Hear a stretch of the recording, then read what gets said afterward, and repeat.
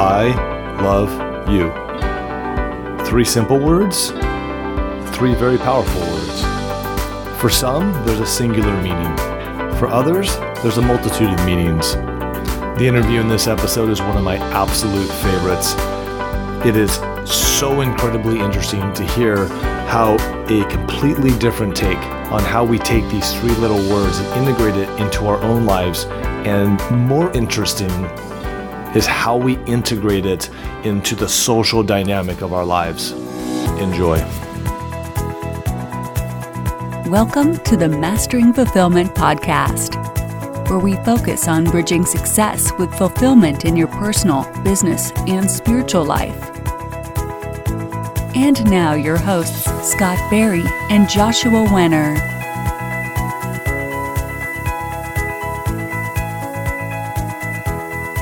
Hello, and welcome to the Mastering Fulfillment podcast. My name is Scott Berry, and I'm with my co-host, Joshua Wenner. Josh, how are you doing today? I'm doing good. It's a nice sunny day in SoCal where I'm at. We are just really excited. We've got just a really special guest on the line today, and his name is also Josh. It's Josh Abramson. Josh, how are you doing today? I am wonderful. I love you both, and we'll have Joshua be Josh today, and Josh will be Joshua. So I'll pick Joshua, and Joshua can take Josh. How does that sound? Love that. Yep, absolutely. We've got Josh and Joshua. Fantastic. So Joshua and I met a few years ago through a business organization that I've mentioned a few times on the podcast called Entrepreneurs Association. It's an organization that brings together entrepreneurs to bring them into think tanks so they can support each other in not just business realms, but also life realms as well. But it's primarily focused on scaling your business and how to do it more efficiently and really move it to the next level. And Joshua was one of those individuals that we just gravitated toward. And for reasons that you'll find out in a minute, he's got this really beautiful, interesting philosophy on life. So we thought he would just be an amazing guest to bring on the podcast, share his experience, share his insights, share his love, and share his heart with our audience. And so I'd like to say hello, introduce Joshua, and get to know him a little bit more. And then we'll just kind of dive in on this whole beautiful topic of fulfillment.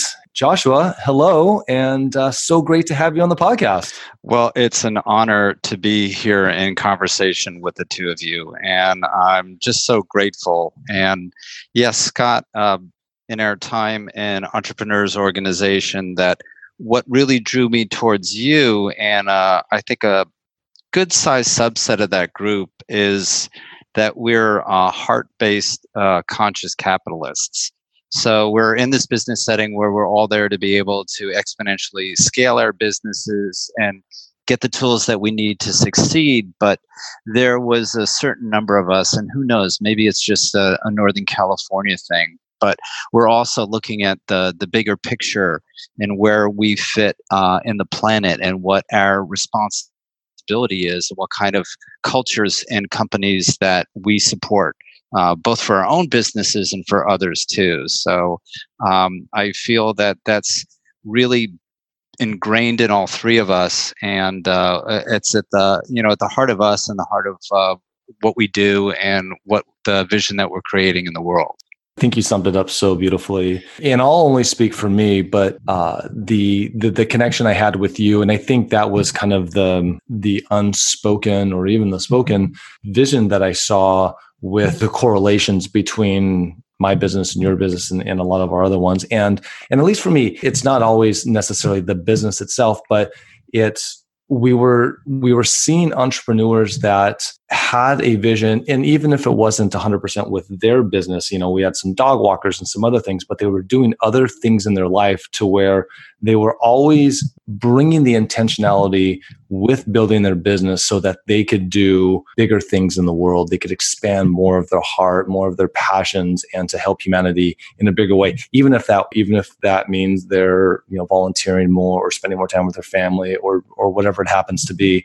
But there was just kind of this unspoken rule that's like, whatever we're doing in the world, we're trying to make it a better place. We're trying to make it a more connective place. And I really felt that from you and, what you were doing, with your life. Well, thank you. Right back at you, brother.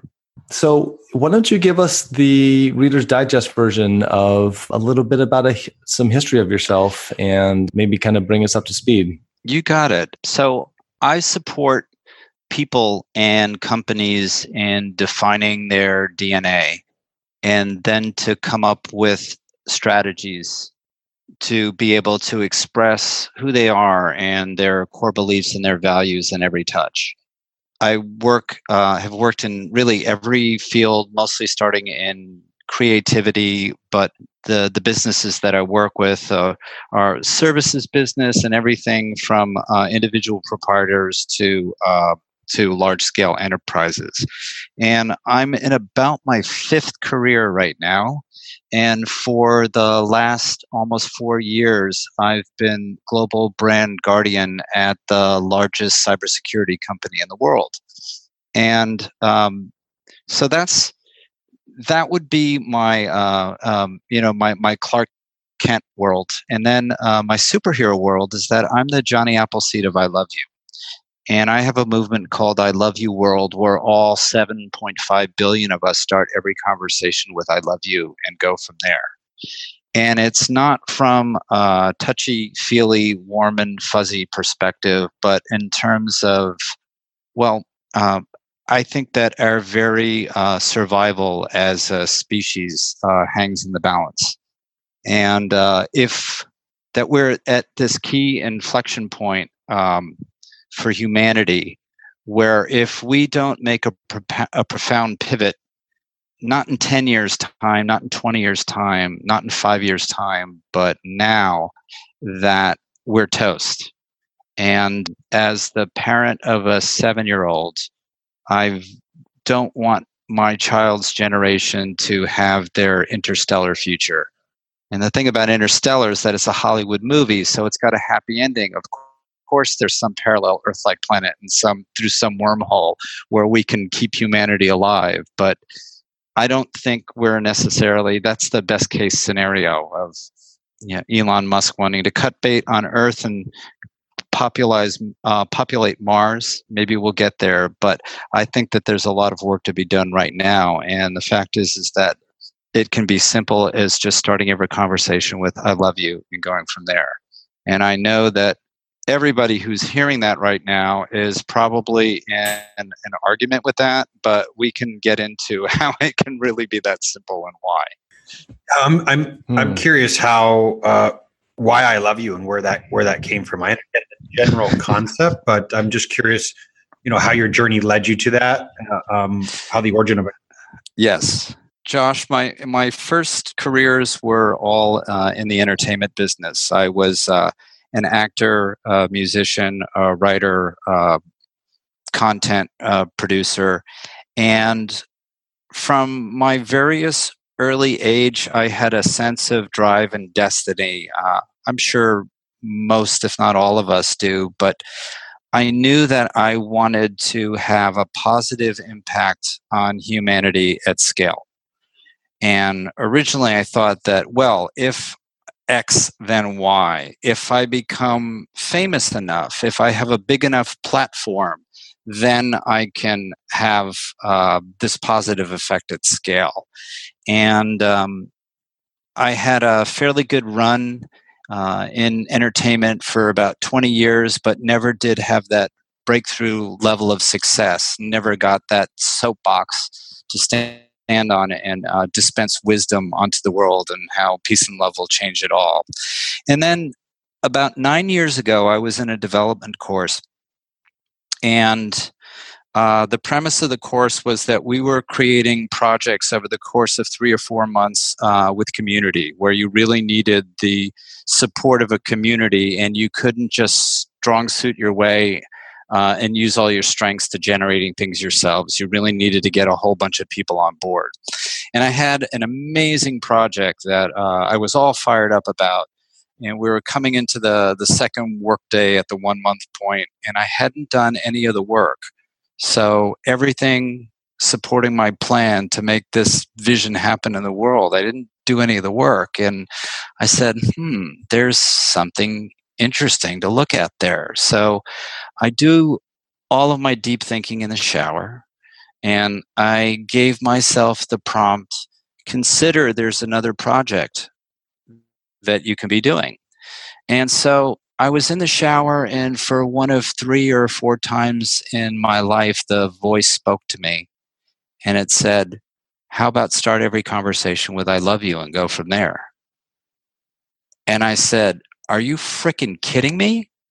I mean, I'm from New York City, it's like, maybe screw you to start every conversation, not I love you. It's like, I am the last guy to go out there and start every conversation with I love you. But the voice said, well, why don't you try it and find out? And so here we are 9 years later with tens of thousands of I love yous and running play shops on I Love You Made Easy, and bringing I Love You facility to groups, and working with companies like eBay and PayPal in conscious heart-based capitalism, and really standing in I love you as a core value, and that shareholder value and real value are not mutually exclusive, but actually totally aligned. So that's what got me on the journey, and I just continue to swing out. And the more I do it, the more I'm unreasonable with myself around swinging out with I love you. It's strange how I just feel so much more happier and fulfilled. And you can instantly see those results in others too. You brought up you being a New Yorker, and when you had that download, it was a little bit really? Yeah. Okay. So I think the question that I have for you is, I didn't know this part of the story either. I did know that you did have this passionate mission with starting every conversation with I love you. And I had always wondered, did you grow up in a hippie commune? Nobody had any rules, and it was just kind of a free for all. But it sounds like it wasn't quite that way. And I'm wondering, do you feel like your upbringing, your parents or anything like that had any influence that you might have been aware of? Absolutely yes, and absolutely no.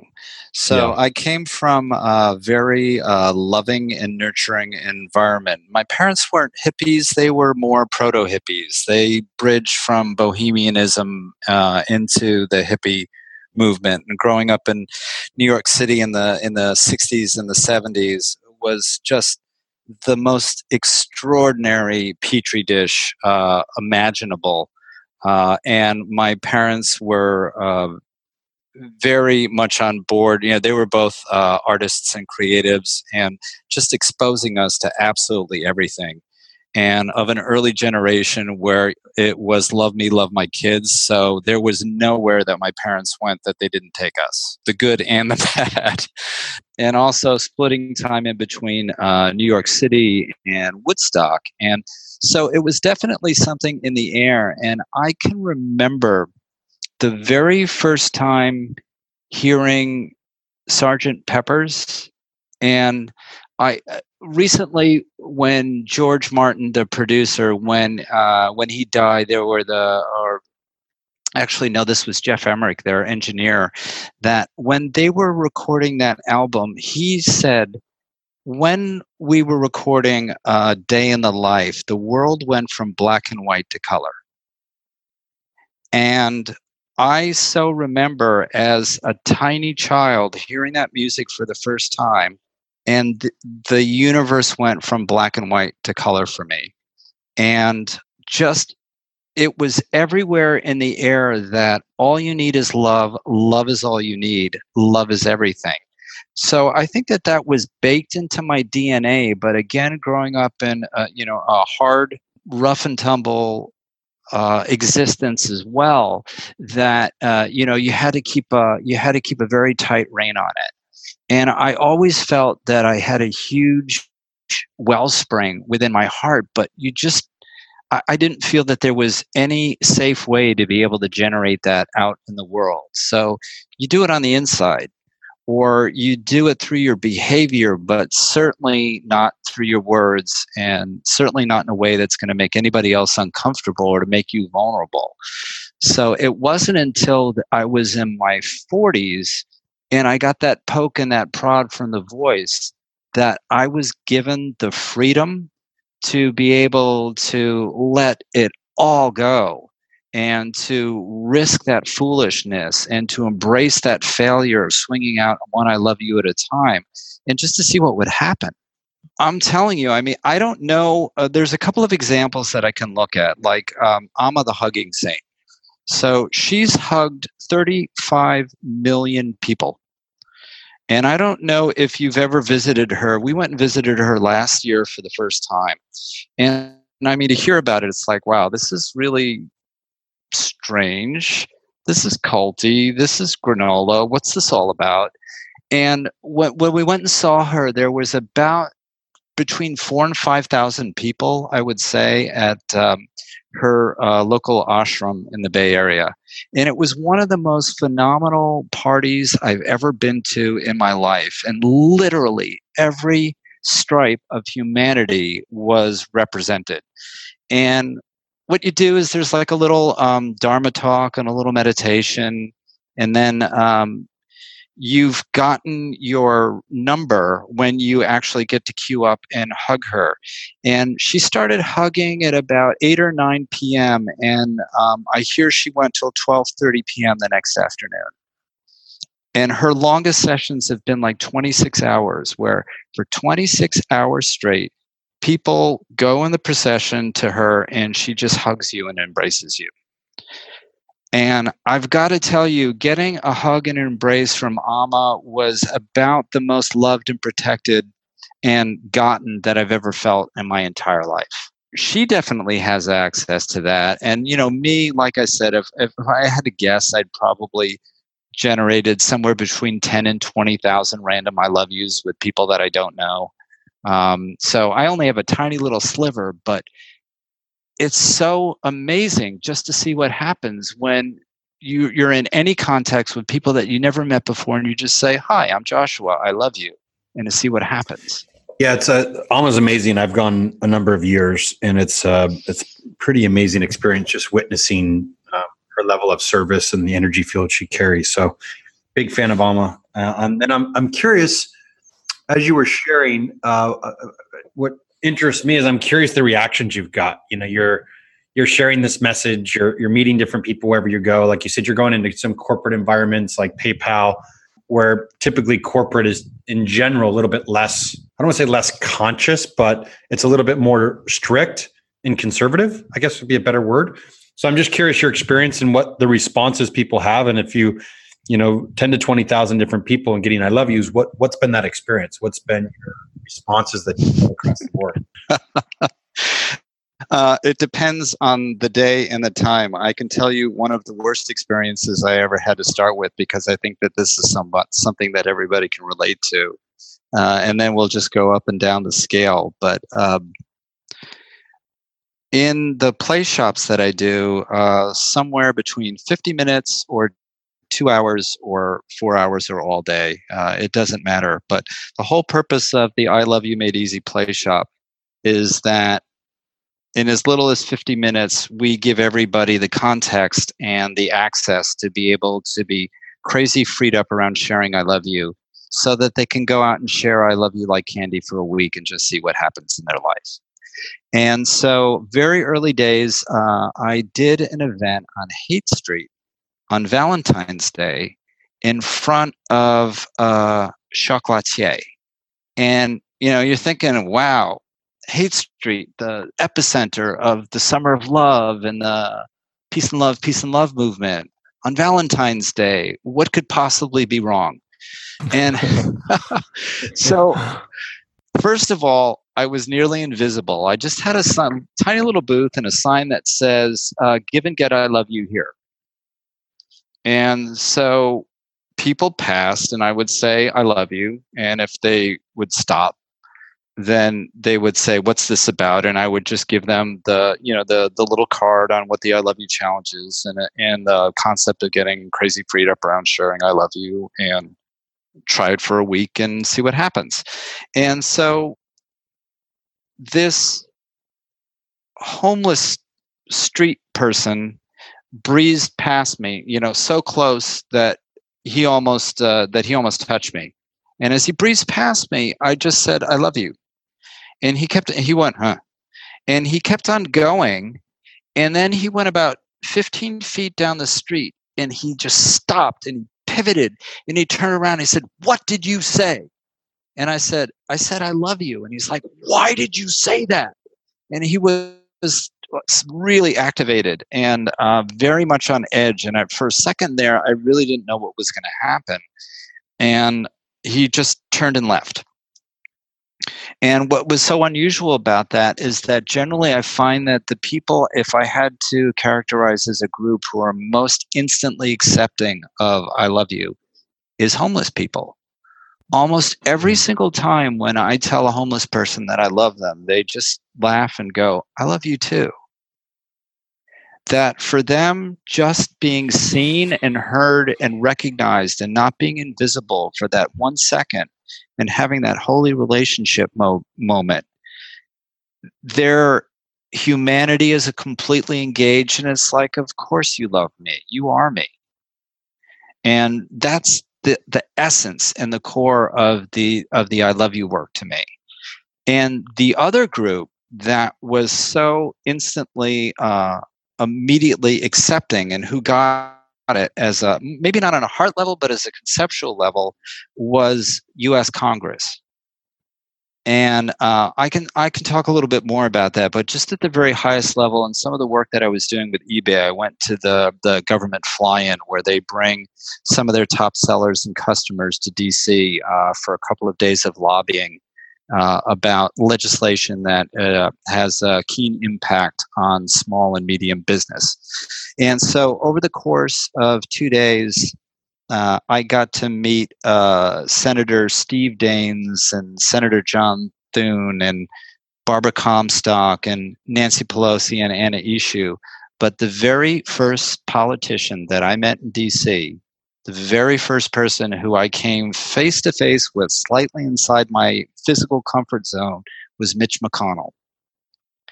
And we were at the opening night party, and it was only about like 50 or 60 people, and the room slightly parted, and there was Mitch McConnell walking right towards me. And I was just toe-to-toe with him, and I said, Senator McConnell, I love you.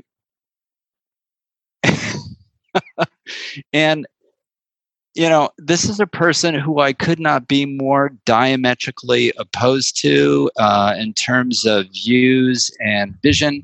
And in that moment, I was more surprised than anybody that I felt nothing but love for him. And he just looked at me and he went, he kind of chortles like a chicken and said, now, where are you from? And I said, I am from San Francisco, California, sir. And he's like, kind of like, well, figures. And anyway, I said, look, I have this movement called I Love You World, all 7.5 billion of us. Start every conversation with I love you and go from there. And in the events that I do, and from the beginning, one of the things that I do to create context is that I say, imagine that your esteemed group, sir, that at the beginning of every session of the Congress and Senate, every representative turns to the person to their left and the person to their right and says, I love you, and then gets down to business. And he leaned in and laughed and said, oh, we're too busy throwing stuff at each other. And wow. And I thought to myself, yeah, we notice. But and so everything in DC is a story, of course. So the fact that every one of these other representatives that I met over the course of the next 2 days, I told Senator McConnell that I loved him. And they were like, oh my goodness, how did that go? But what they all said, though, is that every single one of them pointed to the lack of workability, the congeniality, the collegial relationships that were the core to good functioning government and business as usual in DC, that they could point to a date on the timeline in about 2012 or 2013 when that evaporated. And they said, we really need to get that workability back. Maybe there's something to this I love you business.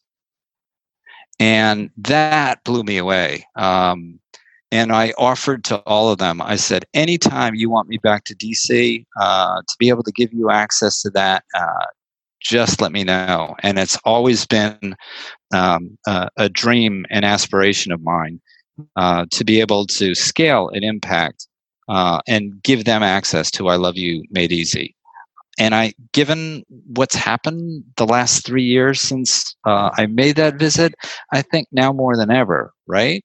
I mean, if you think about it, you want to talk about the one place that could actually open up and kind of bring down a little bit of defenses and open up dialogue a little bit more, at least to the point where you can start to hear each other instead of just waiting to bring up your point back again for your party or whatever it happens to be, would be in that context in the Washington, D.C. area. So I find that story personally incredibly fascinating. I feel that some of the work that I do, even everybody that's on this call right now, on this podcast right now, if I think one of our higher intentions and aspirations is to help the influencers and help the leaders to the people who can really make a little bit of a bigger difference, at least a systemic difference, in our world.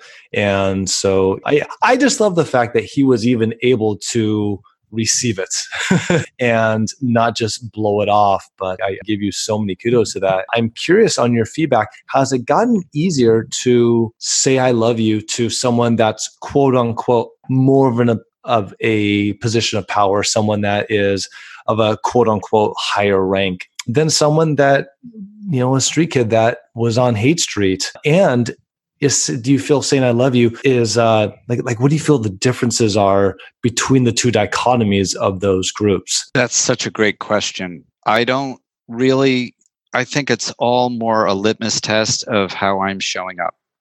Because in where this applies, like in the business world and the sense of other.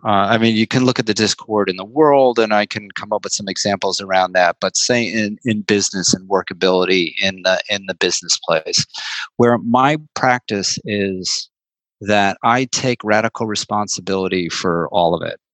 And the one piece that I'll give businesses or individuals, that if you can't start every conversation with I love you, when you are feeling that otherness and that separation and that enmity and that gap between you and anybody else, you can break out the Ho'oponopono prayer. And it's funny, I've been using the Ho'oponopono prayer for quite some time, and all of the play shops. And if anyone doesn't know what it is in the audience, it's an ancient Hawaiian practice of reconciliation and forgiveness. And it exists all through the South Pacific. And really, one of the precepts is that when there is discord or when there is physical illness in the body, it's because there is separation in the community.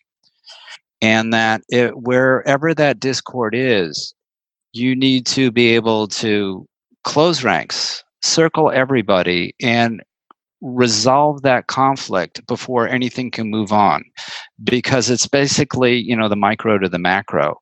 And the way that I learned it was, I love you, I'm sorry, please forgive me, thank you. And that there's such power in that. But for me, there was an unspoken step that was missing.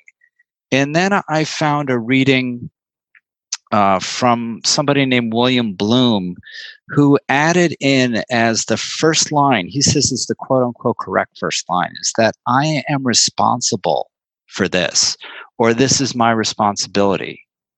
So number one, you just state that you're responsible for all of it. And then I am sorry, forgive me, I love you, or there is only love, and thank you. And again, another personal development course years ago where we captured snippets of our conversation, and it was all about our levels of conversation and up-leveling them. And you'd capture these conversations on stickies, on Post-it notes. And I had one that said, if there's one too many a-holes in the room, then it's me. So that's just, I know that if I want more ease and flow and fulfillment and in my life, that all I need to do is take responsibility for all of it and to own my experience and to know that I'm the a-hole and that there is no other. So I know that was an extremely long answer, but basically how I'm showing up is how the I love you goes.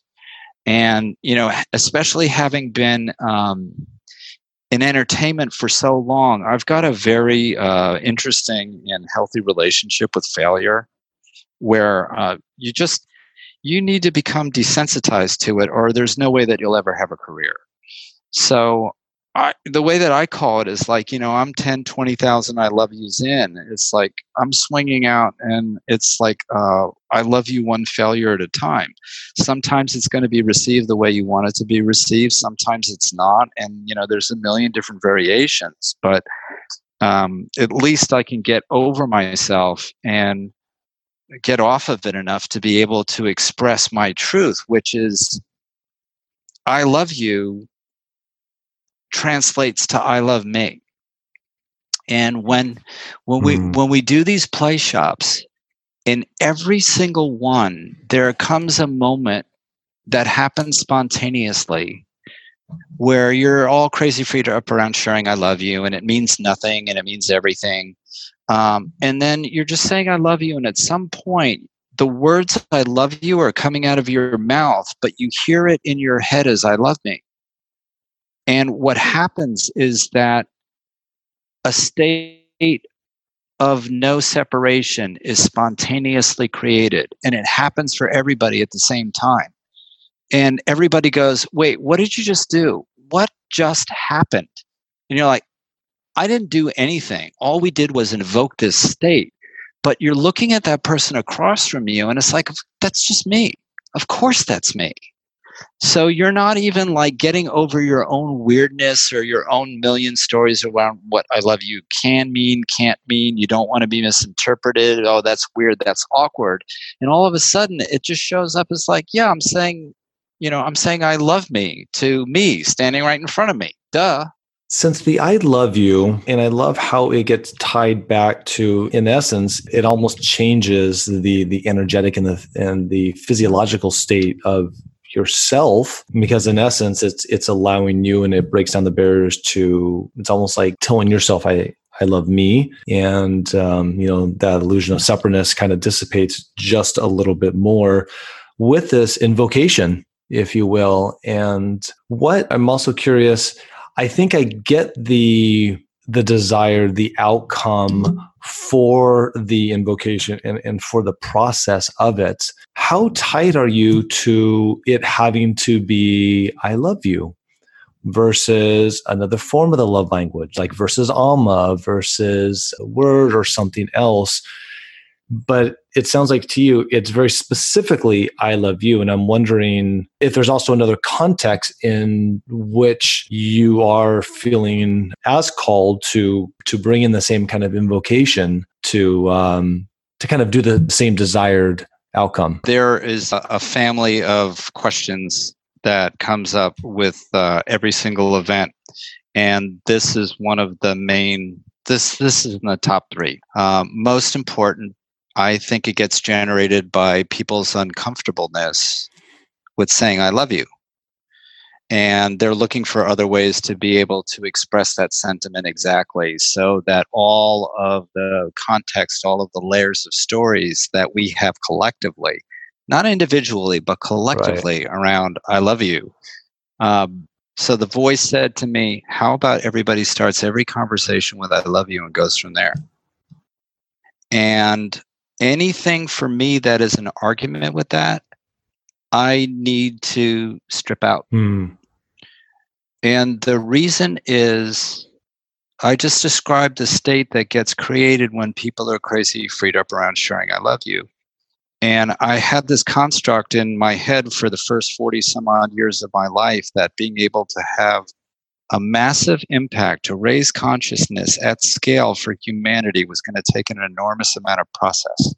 You think that because, there's this thought process that something there isn't going to be change, that behavior is not going to change individually or collectively unless there's a little bit of uncomfortability kind of wrapped up into it, kind of shake someone out of a state that we've been in for a little bit.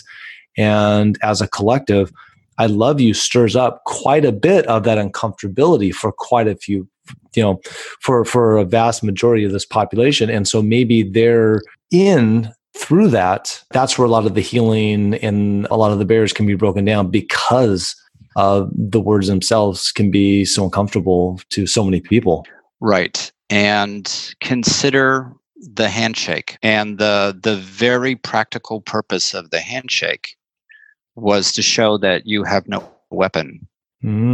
So can you imagine how confronting and difficult it was for the people who invented, the early adopters of the handshake, and what the handshake needed to do to be able to hit critical mass, where now we don't even think about it?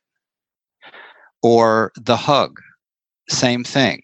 Hug was a way to be able to show that you had no weapons in your hand and you were embracing somebody else in a gesture of togetherness and non-confrontation.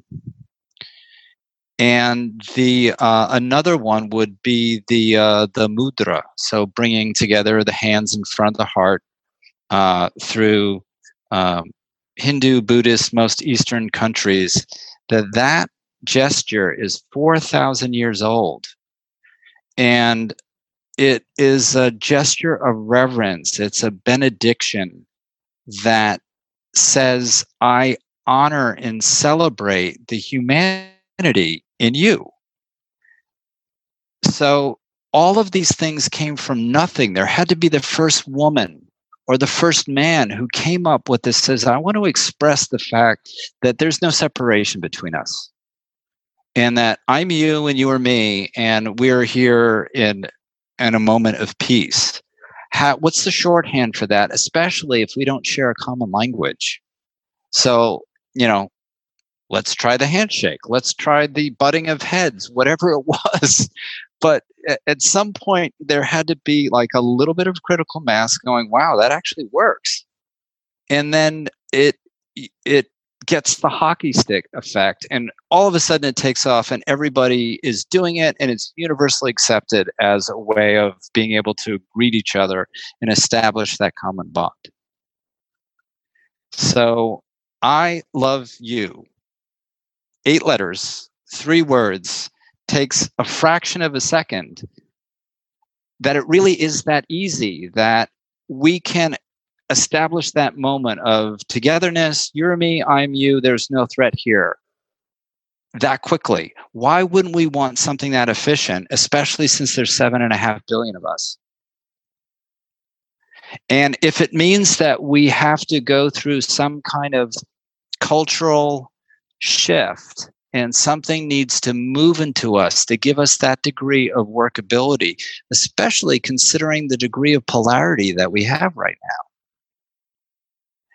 I think that we all have an enormous amount of skin in the game, and that we're really, the planet, we always talk about how we're ruining the planet and we're destroying the planet, et cetera, et cetera, et cetera. I think that that's just incredibly narcissistic, that we don't even represent, a pimple on the backside of this earth, let alone the universe. That so many things that have been the dominant species on the planet have come and gone before us. We're not even an afterthought. So what we're doing is that we're destroying the environment for our viability. We're taking tens of thousands of other species with us, but most important, we're hastening our own destruction, which might not be a bad thing.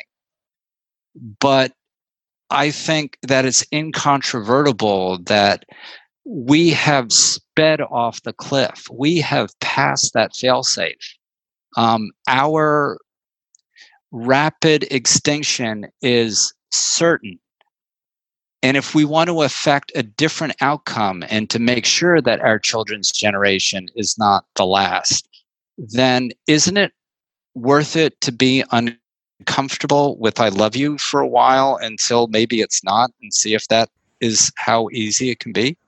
It's a really interesting conversation when I'm thinking about it and hearing you talk through it. And even when you initially said it when we started, I noticed resistance I had. And and I'm pretty open. I mean, I go to Burning Man. I've been going for 16 years with my friends that are men. I have no uncomfortability with saying I love you, or relationships, friendships. Again, I'm a pretty open, I think, man in that way.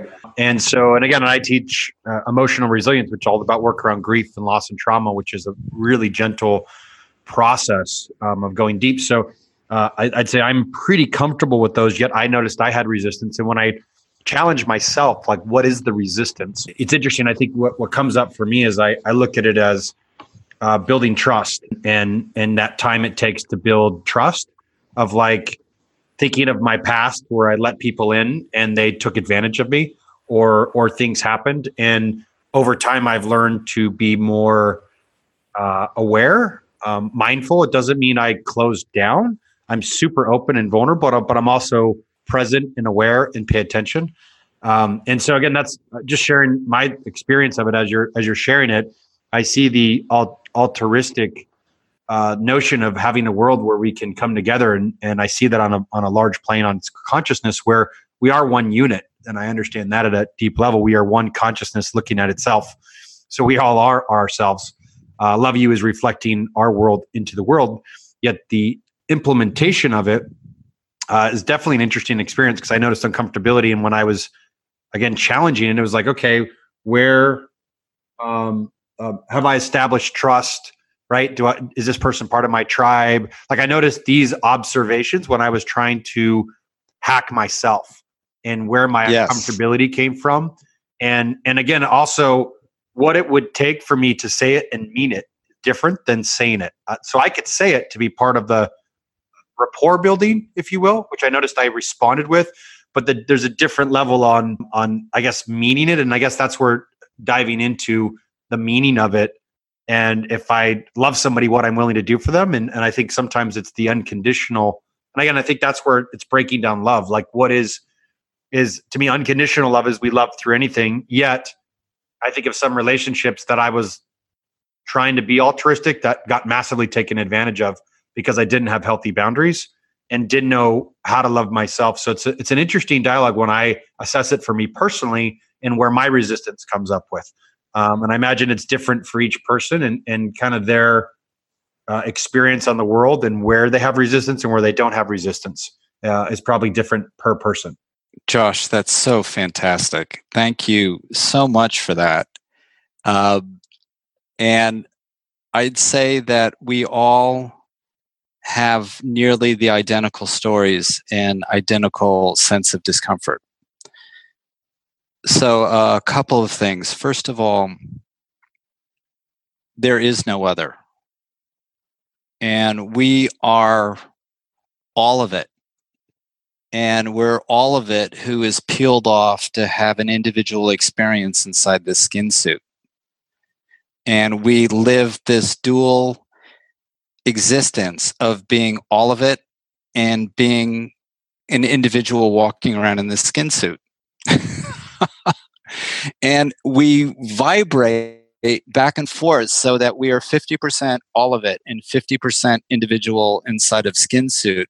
And I think that what's happened to us societally is that we forget that we live in this perfect balance, and that we're a little bit more focused on what's going on inside of this skin suit. And I think that media and technology has really had an accelerating effect on this, which makes us a little bit more inwardly focused in a way that, not in terms of reflection, but in terms of separation and drawing this boundary so that we feel the pressure of the other more than is true. And when we create, so in the I Love You play shops, again, 50 minutes to get people crazy freed up around sharing I love you. What we don't dissolve everybody's story around I love you. We just create a new context for relating to it. So the very first thing that we do is we just line up people just inside the boundary of your personal space. And it works better if you don't know the person that you're standing across from. And you look them in the eyes and you say, I love you. And then you notice what story you have around I love you. And they tend to run along the flavor of it means too much, it means too little, I got my heart broken, what if they take it the wrong way? She's cute, he's cute, I'm mortified, I'm embarrassing them. And there are so many stories around I love you. There are as many stories around I love you as there are thoughts in our head, and many of them don't feel good. And so we sit in that exploration for about 5 or 6 minutes. And then I say, consider this context. I love you means nothing and everything. And in the context of I love you meaning nothing and everything, first of all, share it with the person in front of you who you just shared I love you with, and notice if your stories and your relationship to your stories has shifted at all.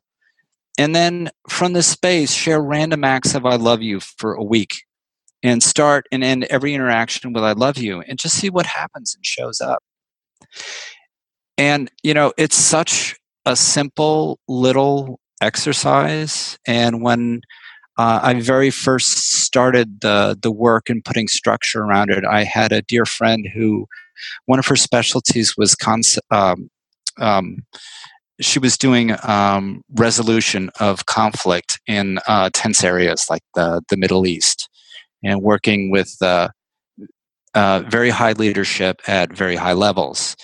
And when I was sharing this with her, I was going, man, it's interesting the pushback that I'm seeing around I love you.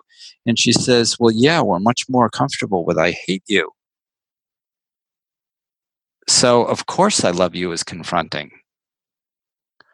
And I think that one insight is what really gave me the drive and set me more on this path, because that otherness that we feel and has an outsized impact on our lives is really destroying that workability in our lives. And so much of that we can outwardly point to in the world and go, aha, look at that erosion, look at that threat, look at what they think about the environment and how careless and callous they are, and all of that noise and the amplification of the noise is all around otherness. So we feel that viscerally, where our first visceral hit is around the otherness and that separation. And, my individual experience over there, and is there a threat? And, our amygdala hijack, our lizard brain, we that is our default, rather than coming at a place going, no, we're all of it. And that person across from me, there is no other. He's another, amazing, different reflection of all of it, completely me, completely not me. Yeah, I imagine it's interesting as you're sharing that. I'm curious, Scott, what was you guys have known each other for a little bit longer, so you knew the experience. I'm curious your experience when you first met Joshua, and if he did it on your first interaction and how you responded, or what your experience was. I would probably say I had very similar feedback to you, Josh, in the fact that I think by the time that I had met Joshua, I had already been like you, I had been pretty exposed to lots of different modalities, from very corporate-like structures to incredibly hippy-dippy stuff, and was noted. I was curious on. First of all, I appreciated the fact that he had the balls to do it, and I'm like, wow, I am really getting behind whatever it is that is bringing him to have this mission to create his own internal core values, to bring this to the world, to say, I love you. And I know the first few times he would tell me, it kind of threw me off, but then I would say it back. And then I noticed I didn't say it back all the time, or I would say I would say something maybe similar, but maybe not the words, I love you. And I did notice myself just going, what's that about? And then I did get a little bit more comfortable with it afterward. But I think almost like what you said, Josh, is it's that differentiation between going through the motions and then having the words be a different type of expression, like, with the hug with someone you just kind of meet, or with a partner that you haven't seen in a while, or a good buddy that you haven't seen in a while. And, at what point does it actually start to feel more meaningful? But for me, it's funny. I didn't get quite as triggered when he would say it to me. And actually, I actually liked it. Here are the points that would actually make me feel uncomfortable. And I'm sure you can relate to this, Joshua, because I'm sure you've seen this a lot, is when I would see you do it to people who I thought, or I had the pre-assumptions that would be crossing their line or their boundaries or their comfort zone. And I would almost instinctively feel that uncomfortability for possibly you, because you may get some maybe negative feedback, or for the people who you were maybe doing it to, that was maybe in one of our forums, or if I would just see you out and about. The one thing about Josh is I've always, ever since I've known him, I've always felt his heart and his authenticity. So I always knew that there was a genuineness there, but I don't know if maybe my uncomfortability was just some internal stuff that, that was just coming up because I was projecting it on these other people. Yeah, it's cringeworthy. It can be. It definitely can be. I just wanted to point out too, is that as freely expressed as I am at times, because sometimes I'm on the court and sometimes I'm not, but as freely expressed as I am with I love you, I think that discomfort and that uncertainty is there with every single I love you. Really? Oh yeah. I'm not it's like I am dispensing it like candy, but that doesn't mean that I'm not having a million stories going on inside my head about I love you. Well, I think that it's interesting. You that's what your next statement was, because that's where I was going to go. Is in talking through this, I love stuff that gets outside the comfort zone. I'm a big advocate, and I've done all kinds of things to do it. And I think it works on shattering the ego. There's a lot of healthy benefits to constantly stretching our comfort zone, and I really love that practice, because again, I've done standing eye meditations in the middle of busy malls, and I've worked. Funny thing where I have a monkey that I would bring around with me as stuffed animal. And when I would get too serious or uptight, I'd take my life too serious, I'd go shopping with it and wear it around my neck. And I have to surrender to either the child or get more stuck up. And every time I surrender to the kid, because I'm playing, and pretty soon I'm interacting and cracking jokes. And so again, I like that, because what it does is, even though it's uncomfortable, you're also on a deep form of men's work. Part of what we need to do as men is to capture that wild man in us, or to set the wild man free. And part of that wild man is in going into uncomfortability. And it sounds like something that you're doing every day is doing something radically uncomfortable in order for this message or deeper intention to get out there. And it's a practice you can do on a regular basis.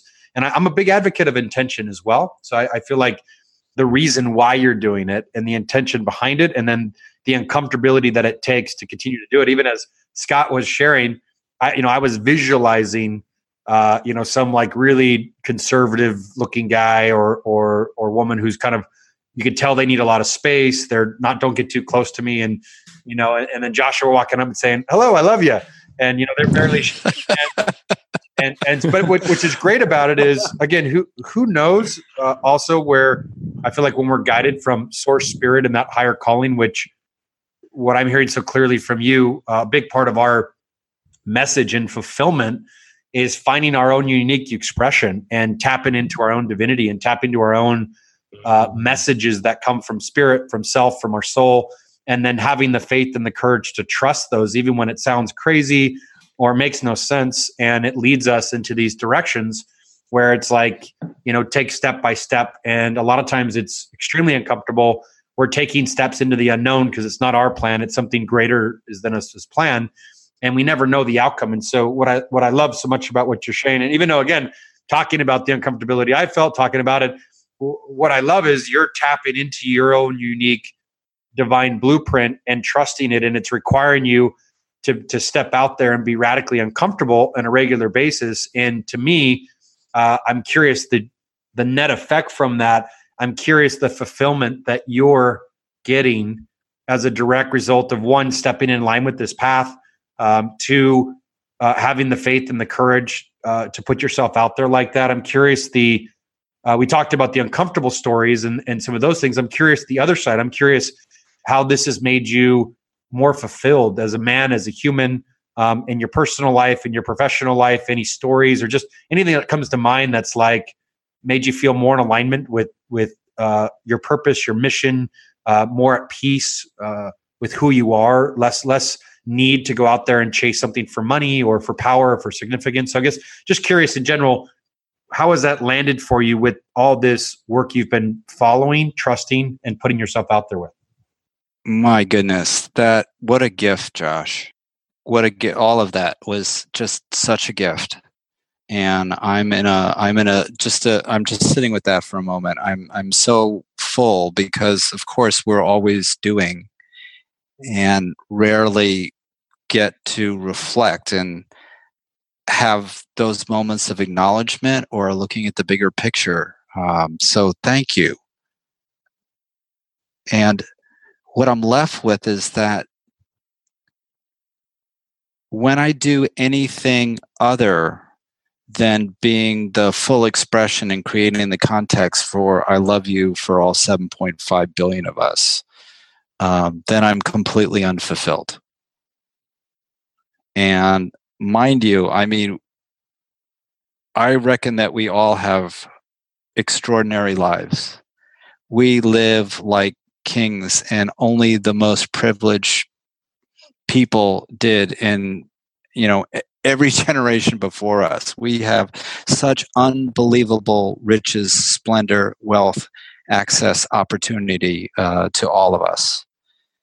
And I think about my child and her generation and what's really at stake. And if I were to make myself small and not be on the court with I love you all the time, that's the only real failure that I can think about. And so when I think of who am I to take on this mission and who am I to think that I can scale it, that's when I fail. And that's when I'm unfulfilled.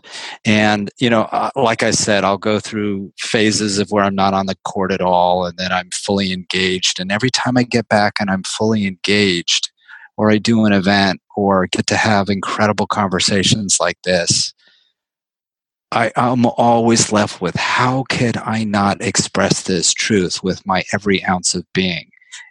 I can't take the chance that it's not going to make an impact. And I can point to everything in my life that is miraculous and blessed and wonderful and amazing. And I can point and say, I directly owe that to I love you. So my amazing partner, the fact that we have a child. That was never going to happen. That was an absolute miracle that was made possible by me being unreasonable around I love you. And, the story is that I met this amazing woman the day that she moved into my building. And, we had a lot of connection and a lot of trepidation. She was going through the most challenging year of her life and didn't really want to take on relationship at all. And this is when I was first fully on the court and building the programming around the I love you work. And she was one of my very first participants, where she was having breakthroughs in her business relationships with sharing I love you. She was a photographer, and the people who were contracting her, they were in breakdown, and she was feeling a sense of separation and otherness, and like she wasn't going to get hired by them anymore.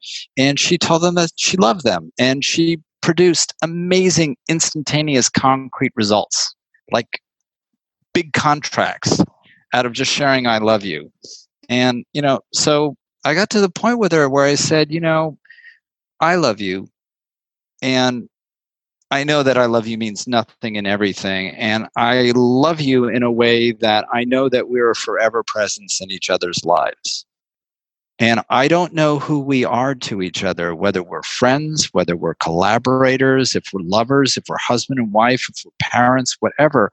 All I know is that I want to play fully with you. I want to play the game and see who we are to each other. And she said, "Oh, that's really wonderful. No, thanks." And she was a solid no to me for a year. And at one point, we had another conversation where those barriers just broke down, and she was able to be incredibly real with what her considerations were and the kind of support that she was looking for in a partner. And when I said that that's all I am and all I want to provide for you, is when we formalized our relationship. We had another magic what if conversation after that, because we knew that children weren't going to be a part of the picture at all. She was older. I had been married before and was a stepdad, and knew what an awesome responsibility being a parent was, and how both are equally great, having children, not having children. And then we just had this really what if moment where we said, well, what if we try for the next 5 or 6 months? And our very first time being intentional, we were in a family way. And all of that came out of me just getting over my uncomfortability and telling this person that I loved her. And our child is the biggest expression of I love you that I have ever seen. You want to talk about fearlessness and full freedom of self-expression with I love you? Oh my God, that's all she is. And it's not unique to her. Children are just a full body 100% expression of I love you energy all the time. So wow, that was very, a very long answer to I owe everything I have to I love you.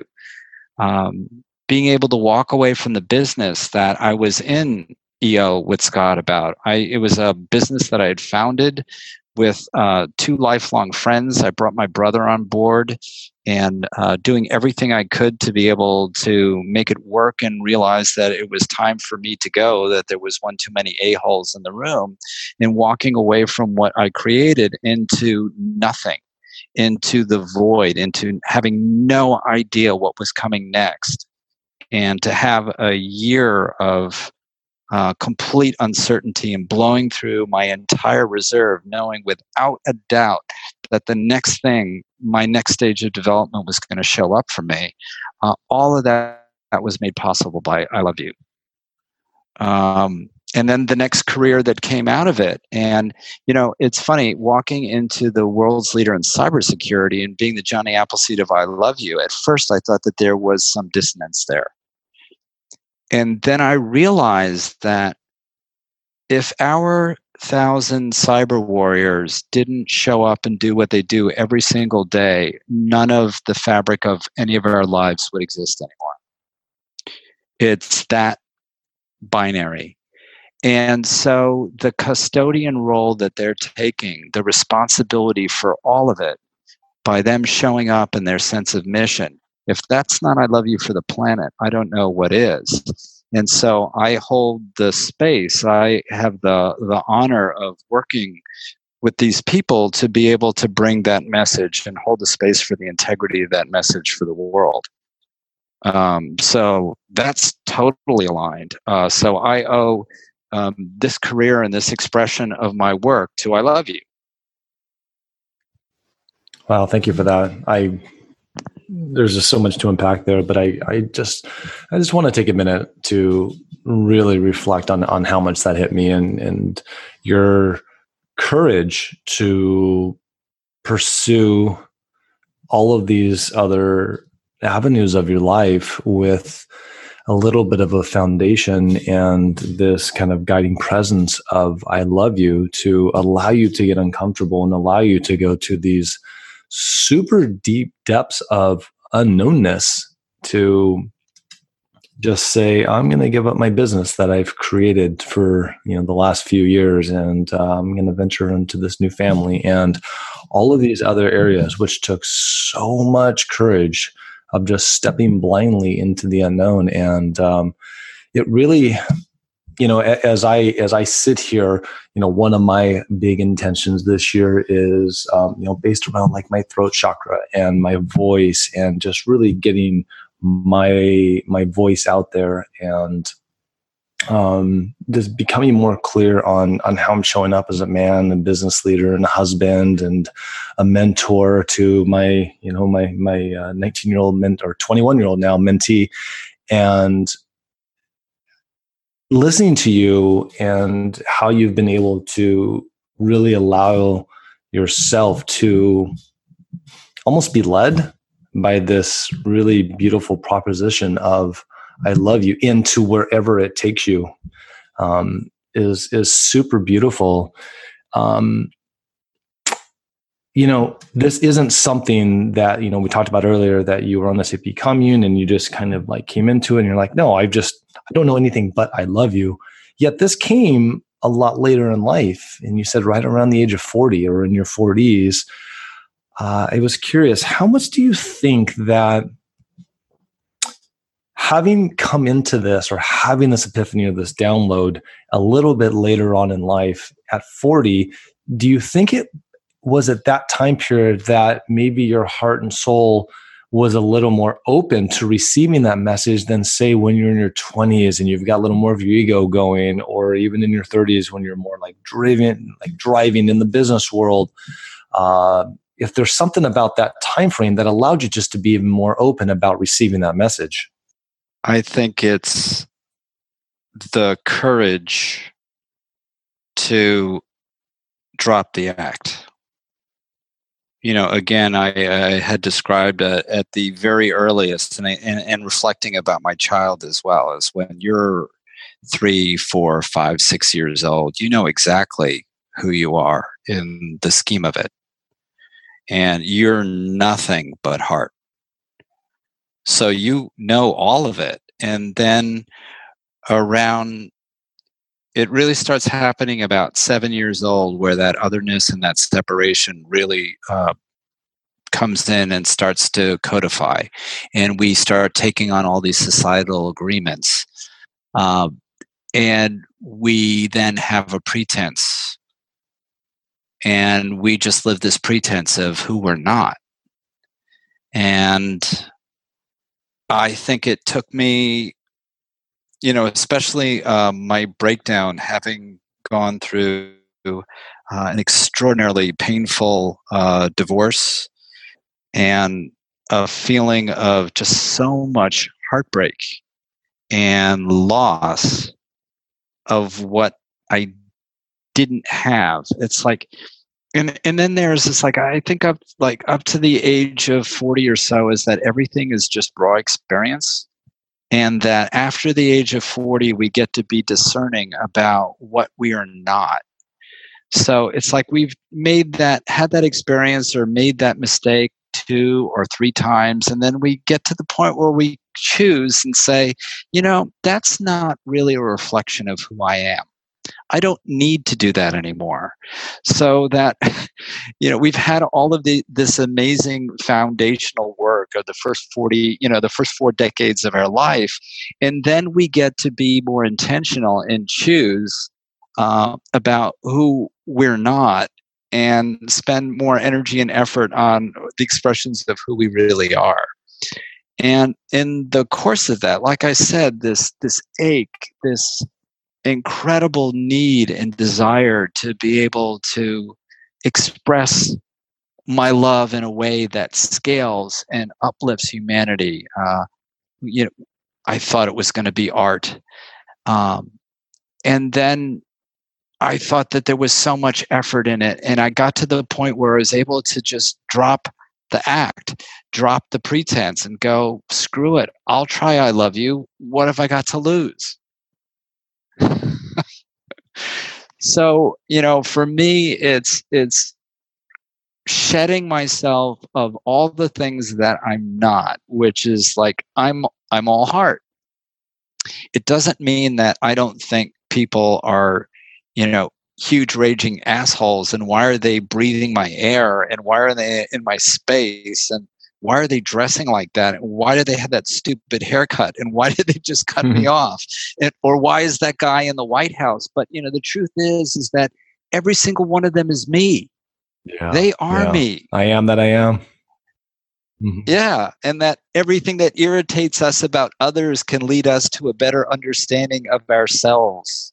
My favorite quote in the world from Carl Jung: if it looks ugly and it's driving us crazy, it's because that's us reflected to us. So just being able to drop all of that and go, screw it, I'll try being fully and freely expressed I love you, and see how that makes me feel. And you know what? Every time I do, I feel the most alive and on purpose. That's awesome. I really, really love it. And it's been so interesting, and hearing your mission and what you're doing in your journey along the way. As we wind down, we do this fun thing called the rapid fire questions.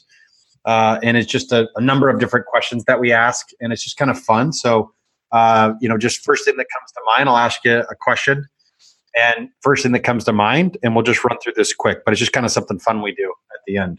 Does that sound good? Great. Yeah. Okay. So, are you a watch guy or no watch?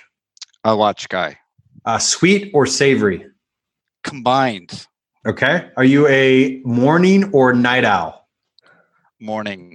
Are you a texter or a talker? Talker. Favorite city in the U.S. besides the one you live in? New York City. Would you rather be able to speak every language in the world or talk to animals? Every language in the world. Let's start with our animals first. Apple or Android? Apple. Food you dislike the most? Oh my goodness. Let's just say durian. Okay. Are you a dog or cat person? Cat person. Nice. We're both cat guys too. Yeah. We just lost half our audience. we're dog and cats. Not this audience. We're strong with the cats. We both are strong with the cats. Star Wars or Star Trek? Star Wars. Do you have any pets? I do not. Okay. And favorite movie? Oh my goodness. There's so many to choose from, but the one that's just popping into my brain right now is The Lobster. Best piece of advice you ever received? If it don't sell, it's not worth a shit. And then your biggest pet peeve? I think superiority. Awesome. Super fun. Thanks for playing and having fun with it. Really enjoyed getting to know you more, Joshua, and your mission and what you're doing, and definitely changes the word I love you, and really made me, I know my experience was during this podcast, really allowed me to really reflect on I love you, the words, and go a little deeper. And it feels like that's what your mission is. Your mission is to, remind people that we're all one. And I love your way of doing it. And I think that might be a takeaway for anybody listening. You want to get outside your comfort zone. You want to try something on, maybe go out and practice saying, I love you. Any tips for them to kick it off if somebody wanted to go and implement this or take it back? Yeah, great question. I had the same question. Yeah, absolutely. And again, like I said before, all of the instructions for the I Love You Challenge, I have on my website, joshuaabramson.com/I-love-you. And it's, again, just consider this context that I love you means nothing and everything. And coming from that space, share I love you like candy at the beginning and end of every conversation for a week and see what shows up in your life. It's that simple. There's no gear involved, no money, no special training. We all have 100% access to it no matter where we come from. Is there any tips that you would give people that may be a little bit hesitant and they may think, well, that's great for Joshua, but that would never work in my realm or my life or my office? Do you recommend starting small, or do you think, hey, the first police officer, the first congressman, the first whoever, start shooting? Yeah, could the Cosmic Clown have made it any more real for me than putting me toe to toe with Mitch McConnell? Right. Yeah. And so I'm remembering right now my acting teacher. There was this whole methodology around that acting is 100% in the body experience, and learning to play our emotions like virtuosic musicians practice their scales. And he would say, it's all in your body. Acting is 100% in your body. It's not in your head. Your head don't know dick. So I love you is a 100% in the body experience. And all of that chatter in your head, all it's trying to do is to take you out of the game. And just the coaching in that class and the coaching that I give in all of my methodologies, my methodologies is choose to play the game. And when you feel that resistance and you're taking yourself out of the game, just coach yourself, and you can say it to yourself out loud. Choose to play the game, which in this case is starting every conversation and ending every conversation with I love you. Well, Josh, thank you so much for sharing your insights and your heart with us. Beside the website you just gave, is there any other place that you think people might want to check you out, or is that the best? Yeah, that is the best for now. Where I'm writing the books, I Love You Made Easy, and I Love You for Business and Why It Matters. And when those launch, we're going to put more of an experience around the ability for people to get more versed in the language of I love you, and also to give and get I love you in an interactive way. So more to come. Well, thank you so much for joining us. And if anybody out there has any questions whatsoever for Joshua, Josh, or myself, please feel free to send us an email at masteringfulfillment.com. And with much love and deep respect, we want to thank Joshua once again for being on the podcast, and we look forward to bringing you back on. Well, I love you both, and thank you so much. This is just talk about candy. This was candy. Thank you so much. Yeah, Joshua, I love you. And I love you, Scott. I love you. You're so welcome. And Joshua, I love you. And not to forget our beloved audience. All right. Thank you guys so much, and we'll see you on the next episode. Are you ready to take your personal, relational, or business fulfillment to the next level? With one-on-one personal support, co-developed strategies, and accountability, Scott and Joshua have the tools, compassion, and years of experience helping people just like you live an extraordinary life. Visit masteringfulfillment.com for details. If you enjoyed this show, we would be so grateful if you left a review on iTunes or wherever you get your podcasts. This helps us out immensely. Thank you so much.